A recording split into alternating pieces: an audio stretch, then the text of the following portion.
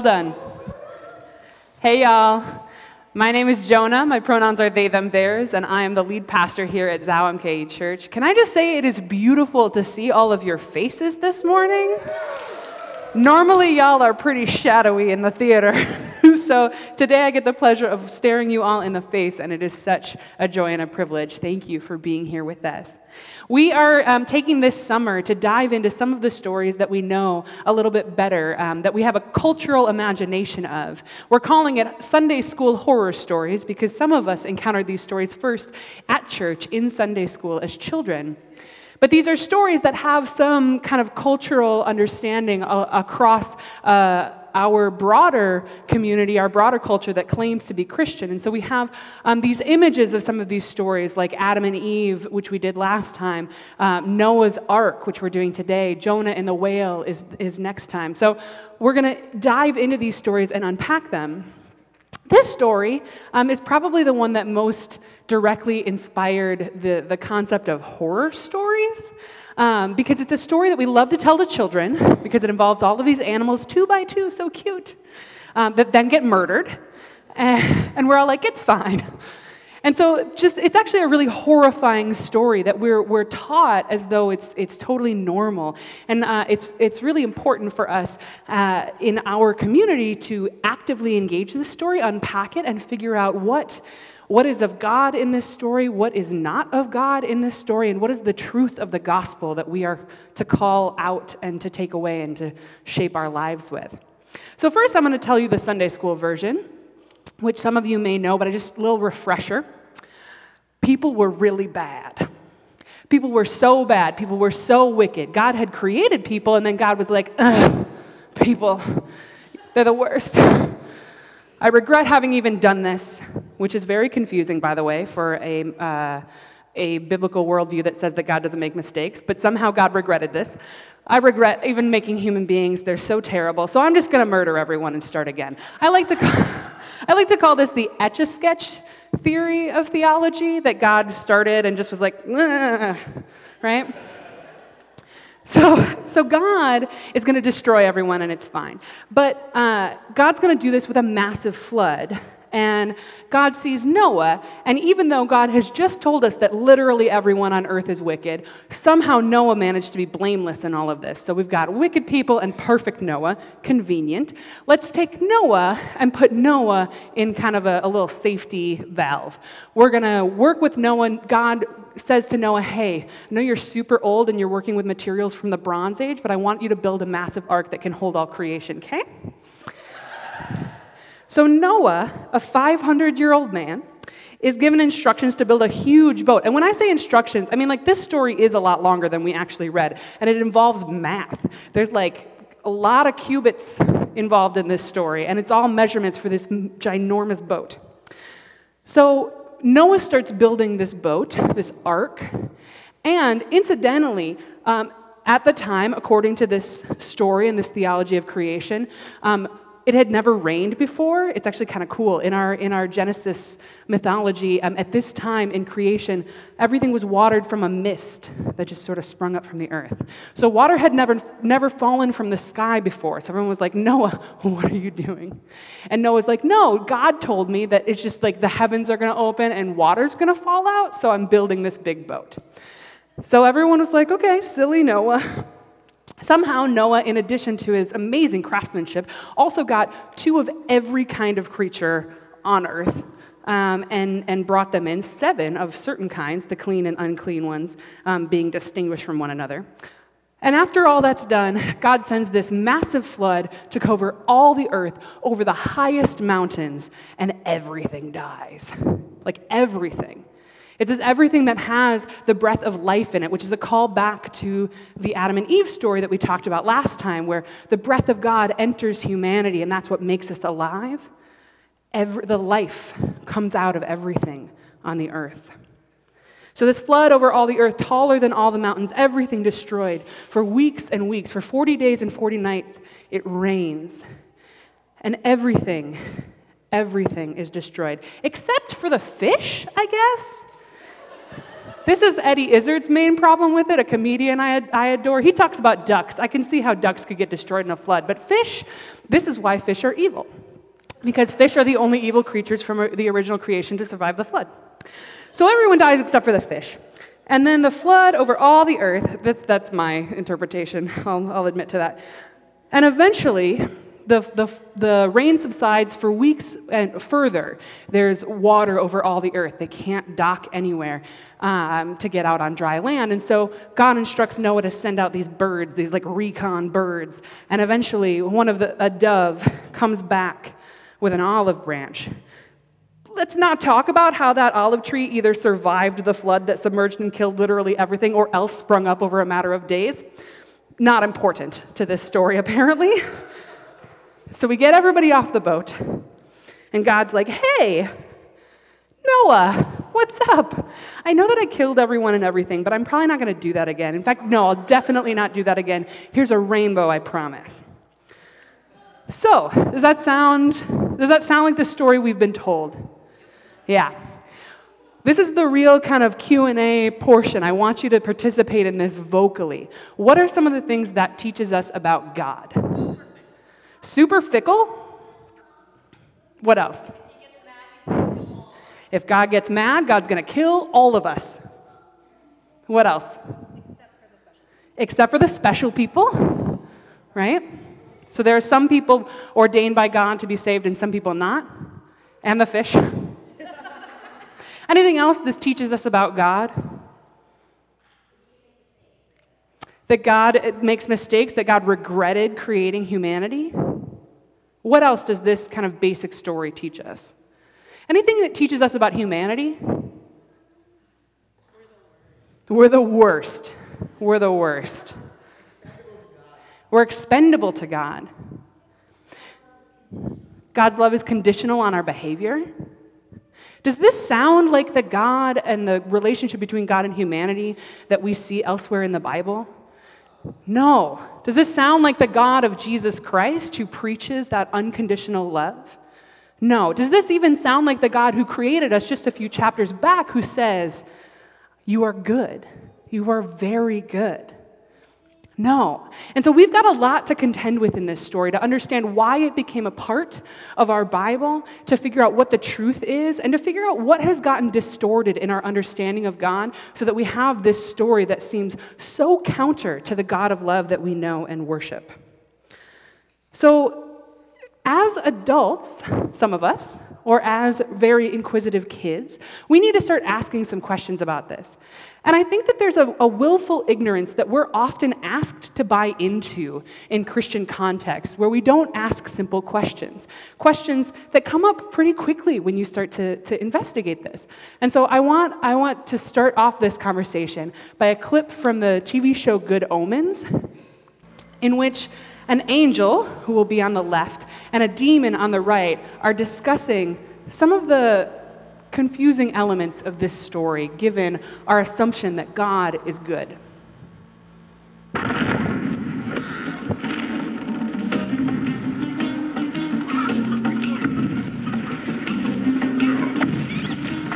Hello, Aziraphale. Collie.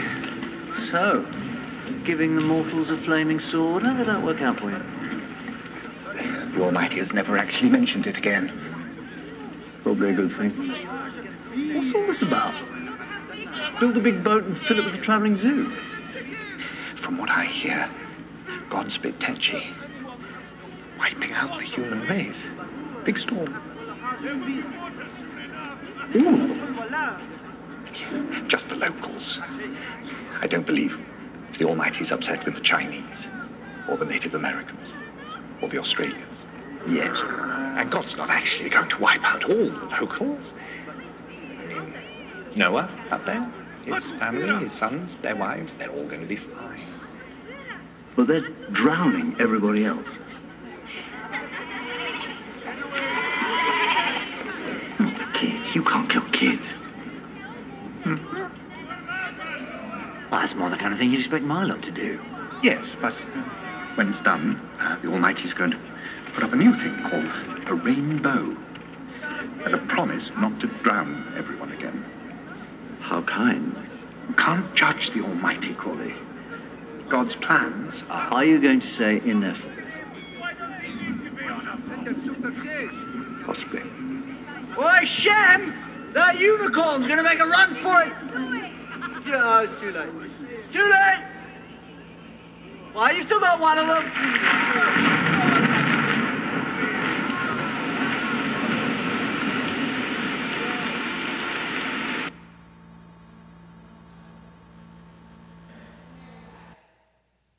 Basic questions that come up when we enter into this story. What kind of God is this, who is fickle in that way, who gets a bit tetchy and wants to drown everyone? What kind of gift is a rainbow if the rainbow is just, I promise not to lose it and kill everyone again?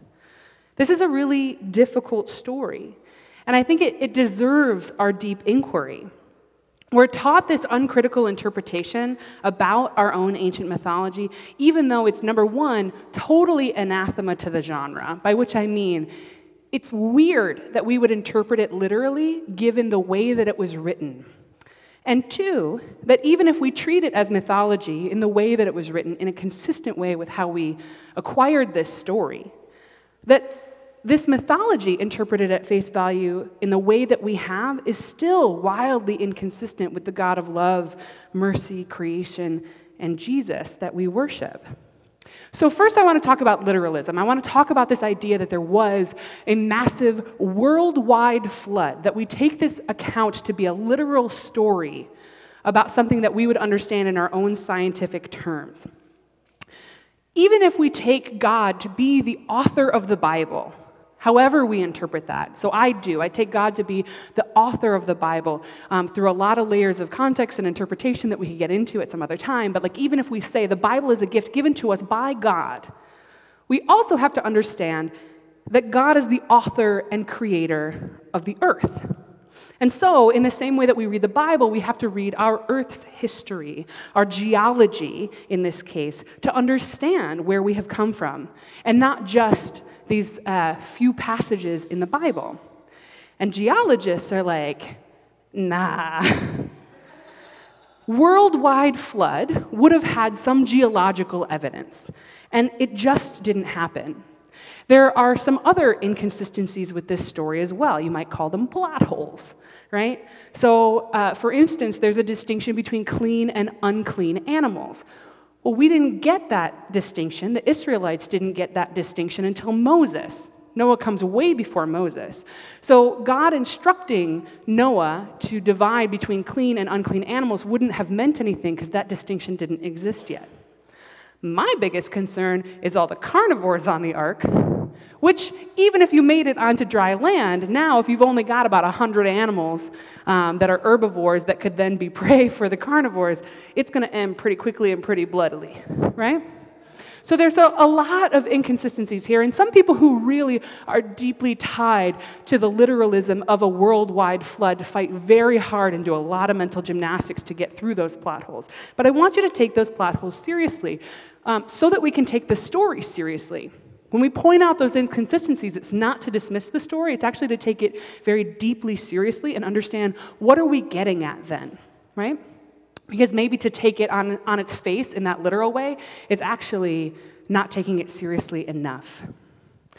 So there are some massive plot holes, and it would be very difficult scientifically and even as a piece of literature to take this word for word as though it happened in this way. And some of that, too, is about history and the way that writing happens.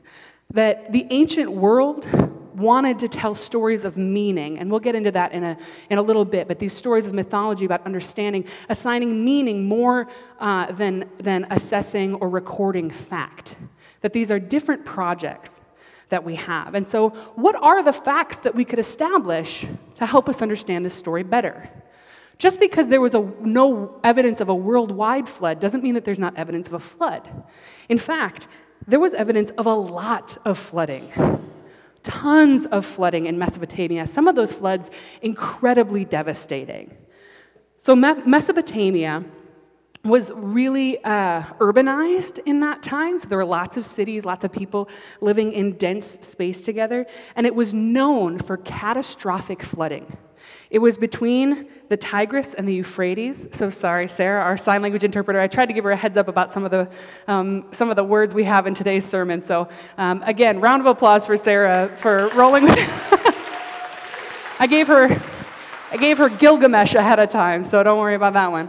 But the Tigris and the Euphrates were the sources of water in Mesopotamia, and they were known for flooding. So we have geological records of some of these incredible floods. So in Ur, which is Abraham's hometown, there is geological evidence of a 12-foot layer of flood deposit, which comes from the mid-4th millennium BCE.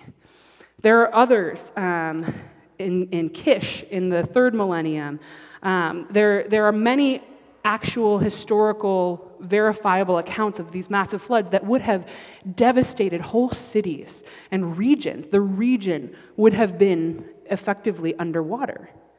That's different than mountains being covered, right? But functionally, is it? Experientially, what is the difference between a flood that drowns your entire city and a flood that covers the whole of the earth? And so, when we're taking this story seriously, we have to know that the people who are telling this story to us, who are recounting it to us, are talking about devastating floods. In other cultures around this time, there are also accounts. There's something called the Sumerian king list. And it's divided. It's 140 kings listing their reigns and their order and how long that they were in charge. And the list is divided into 2 sections. Before the flood swept over the earth and after the flood. And so we know that the people of God that recorded this story are not the only people who encountered these devastating floods. It's really common in the ancient world to tell history as story, to assign meaning through mythology, through hyperbole, rather than recount facts, even if the event did happen. And so what we have in the story, our story of the flood, is the story of a probably true and real and devastating flood, told in a way not to record scientific data for number-crunching 21st century weirdos, but to record the meaning and the feeling and the depth of that experience for generations to come, so that we could know what we had been through, so that we could know where we come from, and so that we could discern what our relationship to God and to chaos and destruction really is. Again, we are not the only people to have done that.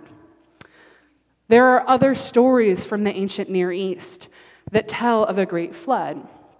This is where the Epic of Gilgamesh comes in. The Epic of Gilgamesh tells a very similar story, honestly. It's another cultural account. Gilgamesh is a Mesopotamian hero and on a quest for immortality. He finds the only person who's both divine and human in the world. I'm going to call that person Ut, because the longer version of that name is something I can't pronounce well, so I'm just going to say Ut for now. But the Mesopotamian god Ea warned Ut that the other gods wanted to kill humans with a flood. And so this god helped Ut build a big old boat to save himself, his family, and animals. And then that god rewarded Ut with immortality. There are other such similar details as even this hero, Ut, sending out a dove and a raven, which is the same in the Noah account. Beyond Gilgamesh, there are other stories. There's another hero whose name means exceedingly wise, who had a similar story. There's another Sumerian version with another name I won't butcher. But there are several accounts of a big flood and the same elements of a story of people trying to make sense of it. So this was a story being told by people all around Mesopotamia, which is functionally all around the world, the earth, creation as they knew it, trying to make meaning.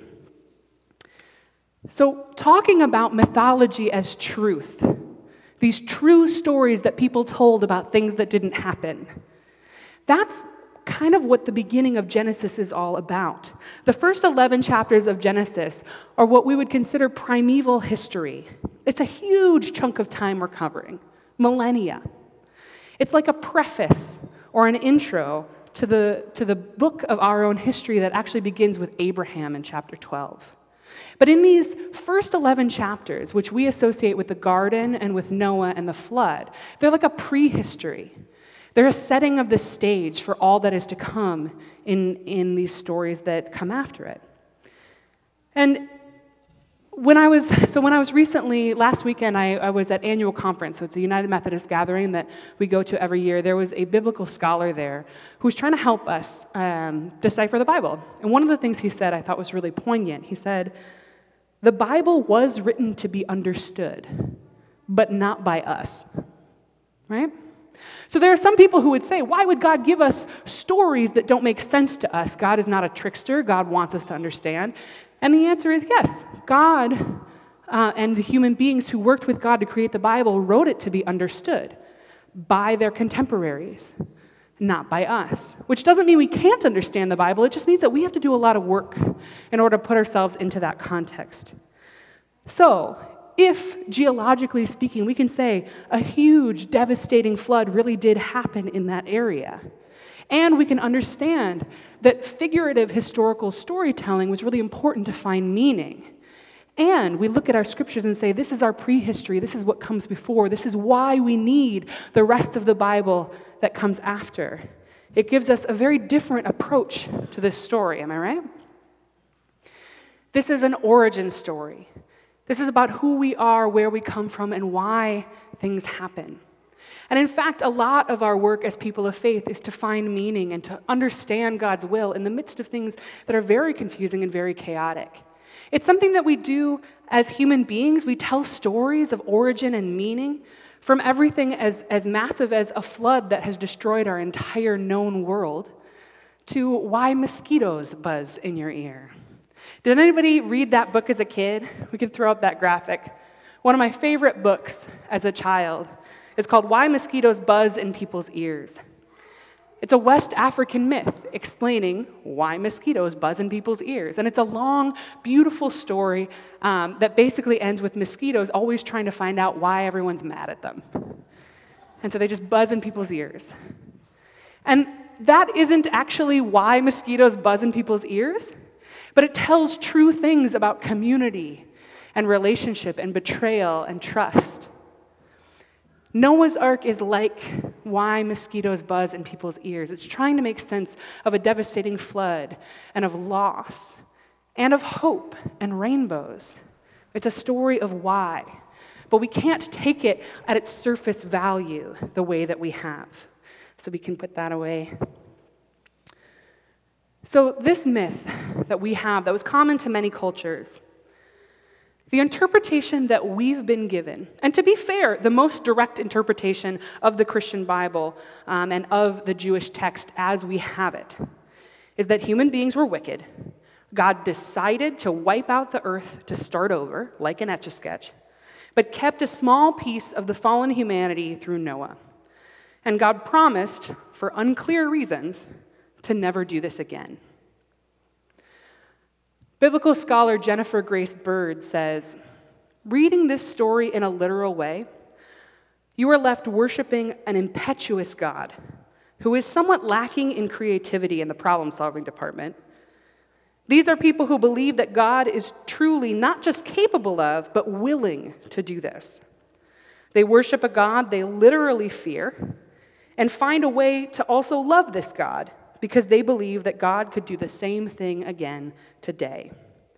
As any mental health professional will tell you, the combination of fearing but also feeling compelled to love someone is foundational to an abusive relationship. We want meaning behind our disasters. But when we say that God has caused those disasters to punish us or to teach us a lesson, we're actually teaching and reinforcing some very troubling and, I believe, untrue ideas about who God is. And we can associate this in other more blatant ways. Has anybody ever heard Jerry Falwell's assessment of where AIDS comes from? Jerry Falwell, who is a homophobic and very frightening figure in Christian history, often preached that AIDS was God's punishment for homosexuality. We hear that, and I hope that our insides churn because that feels so deeply at odds with the God who loves us, the God who created us, the God who made us to thrive and live and love. It is wrong. That is an evil interpretation that not only vilifies God's beloved, but also vilifies God as an angry, vengeful God. Now, this interpretation of Jerry Falwell's is not far from the interpretation we're given of the flood, or really any deadly event that is said to be an intentional divine punishment for human behavior. We want to find meaning behind the hard things in our lives, but when we uncritically assign that to God as though God has done something horrible to us, we actually have to follow it through to understand those implications and to see how directly opposed they are to the God of love, the God of the gospel that we claim in Jesus Christ. So let's reinterpret this story together, because I do believe that there is beauty and truth in it for us, that it is in our scriptures for a reason, that we can hold this prehistory in a more complicated way and see the God of the gospel in it. I want to start our reinterpretation with a Hebrew understanding of the sea. This is the work we do to put ourselves in the appropriate context that the story was originally told. Because it was written for people, but not for us. It was written for the Hebrews. And the Hebrews had a complicated relationship to the sea and to the waters. The waters were majestic but dangerous. It was the chaos, the deep waters. And in fact, in the Adam and Eve story that we talked about last time, in the first creation story, God doesn't create out of nothing. I think we often think of this, that there is nothing, and then out of nothing God creates. But actually, according to our scriptures, God creates out of the waters, out of the chaos of the deep. And in that way, God puts a dome up, and God holds back the waters behind what we would see as sky, and God pushes down the waters beneath what we would experience as land. And so we end up with an ancient cosmology that looks a little something like this. Sam, would you throw that up? So you see the waters above the firmament, and then this dome that protects the earth, and underneath the pillars of the earth, and all around it, above, beside, and below all of creation as we know it, are the waters, the chaos.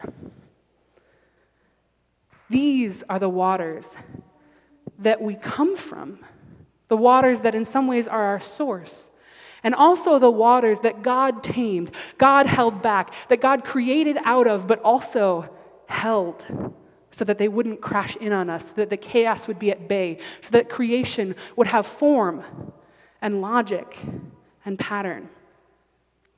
And so, in our reinterpretation, we start with this cosmology that says God created the earth and held the chaos at bay, and out of the chaos, which wasn't all bad, created these people and this land and these creatures, all out of love.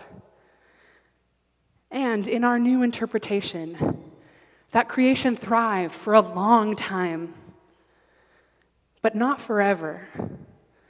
And things began to deteriorate. And God's creatures who had been given free will did begin to be wicked. Wicked in ways that they didn't even understand the full consequence of, the full depth of. And in this beautiful creation that God had made, the wickedness of those creatures began to undo pieces of God's creation. There was a decreation, an uncreation, and the chaos and the waters started seeping back into the earth. From below, from above. There were tears in the fabric of this creation that God had made. The sin of humanity was uncreating God's work, was undoing the beauty that God had made with and for us. We undid what God had done. Our wickedness crumbled creation. It started to collapse into chaos. The waters from which we were formed started to sweep over us, and we were drowning. We were drowning. But God remembered us. God remembers us when we can't remember ourselves. God remembered that we are good, that we are from the chaos, that we are from the waters, but that we are God's beloved, very good creation. God remembered us and rescued us. There was a pocket. There was a pocket in this creation resisting, led by Noah, whose name actually means rest. And this pocket of resistance was aided by God. God saw the crumbling of creation, and God partnered with anyone who would say yes, and Noah said yes. God said, I want you to do something wild, something unexpected. I want you to resist. I know the chaos is coming in, but I will protect you. And I want you to do everything you can to bring every piece of this creation with you, because we will survive this. This creation will not turn into dust, not on my watch, and we will do this together, and I will protect you. And as the waters flooded, the remnant that God had helped, the remnant that was resisting in God's name, was safe. It was terrifying. It was devastating. But they survived. They survived in the name of their God who they loved and claimed. And when it felt like there was no more rain that could rain, it stopped. The chaos calmed a bit. And over time, the remnant found pieces of God's creation that were still thriving. They got out of the boat, reestablished themselves, and with God, committed to create again. And God, our Creator, who loves us, who loves this remnant, said, I will do what you have undone again, but I'm not going to stop there. Today I'm giving you something brand new. We'll call it rainbow. It is beautiful, and it is a promise that no matter what humanity undoes in wickedness, I will do and do more and do again. I will create in you new hope, no matter how hopeless it feels. I will not only bring you through, bring a remnant through so that our people thrive, but also I will put promises everywhere you look that I will never stop creating, that nothing that is undone can't be fixed and made whole again. And I put that sign in the sky, and I hold it there for you. This is a very different story, isn't it? This interpretation of the story in June, Pride Month, makes me think of Stonewall and makes me think of queerness. The chaos of queerphobia and discrimination, especially mixed with racism and white supremacy, is destroying queer creation and has been for a long time. And the sin and wickedness of humanity is crashing in like a flood on queer folks, and has for a long time. And yet, even in the midst of this violence, even when Black trans women are the most targeted in our culture and have been for generations now, God protects God's people. That doesn't mean that this wickedness, that this chaos descending doesn't have consequences. Marsha P. Johnson is still murdered. Black trans women were still murdered in the last couple of weeks. And yet, there is a resistance. There is a resistance that sees the promise of God, that remembers with God who God has created us to be in all of our fullness, and says, we will fight. We will build our arcs, whatever they are. The world will not understand. The world will not support us, but you will give us the tools. You will help us find a way where there is no way. And though we will suffer tremendous losses, we know that a piece of us, a piece of our humanity, will come through to the other side. In your name, you will rescue your people, and we will mourn every day what we are losing. And also, we will trust that in the end, not only will you make and remake the world, but you will make new. And so the rainbow is that promise The rainbow is that promise that God will keep creating, that God will keep offering up, that God will keep doing what we undo and more. That there is new creation ahead of us. That out of the chaos comes life. Out of decreation comes creation. Out of the flood comes the rainbow. There is hope in this story. And it is not hope that God, our abusive overlord, will cease to persecute us. It is hope that when the chaos of the world crushes in on us, that our God is on our side, that our God is ushering us through, that there will be life at the end, and new life beyond our imagining. Who could have imagined a rainbow before they saw it? This beautiful refraction of light, seeing in a whole new way. New creation is on the other side of chaos.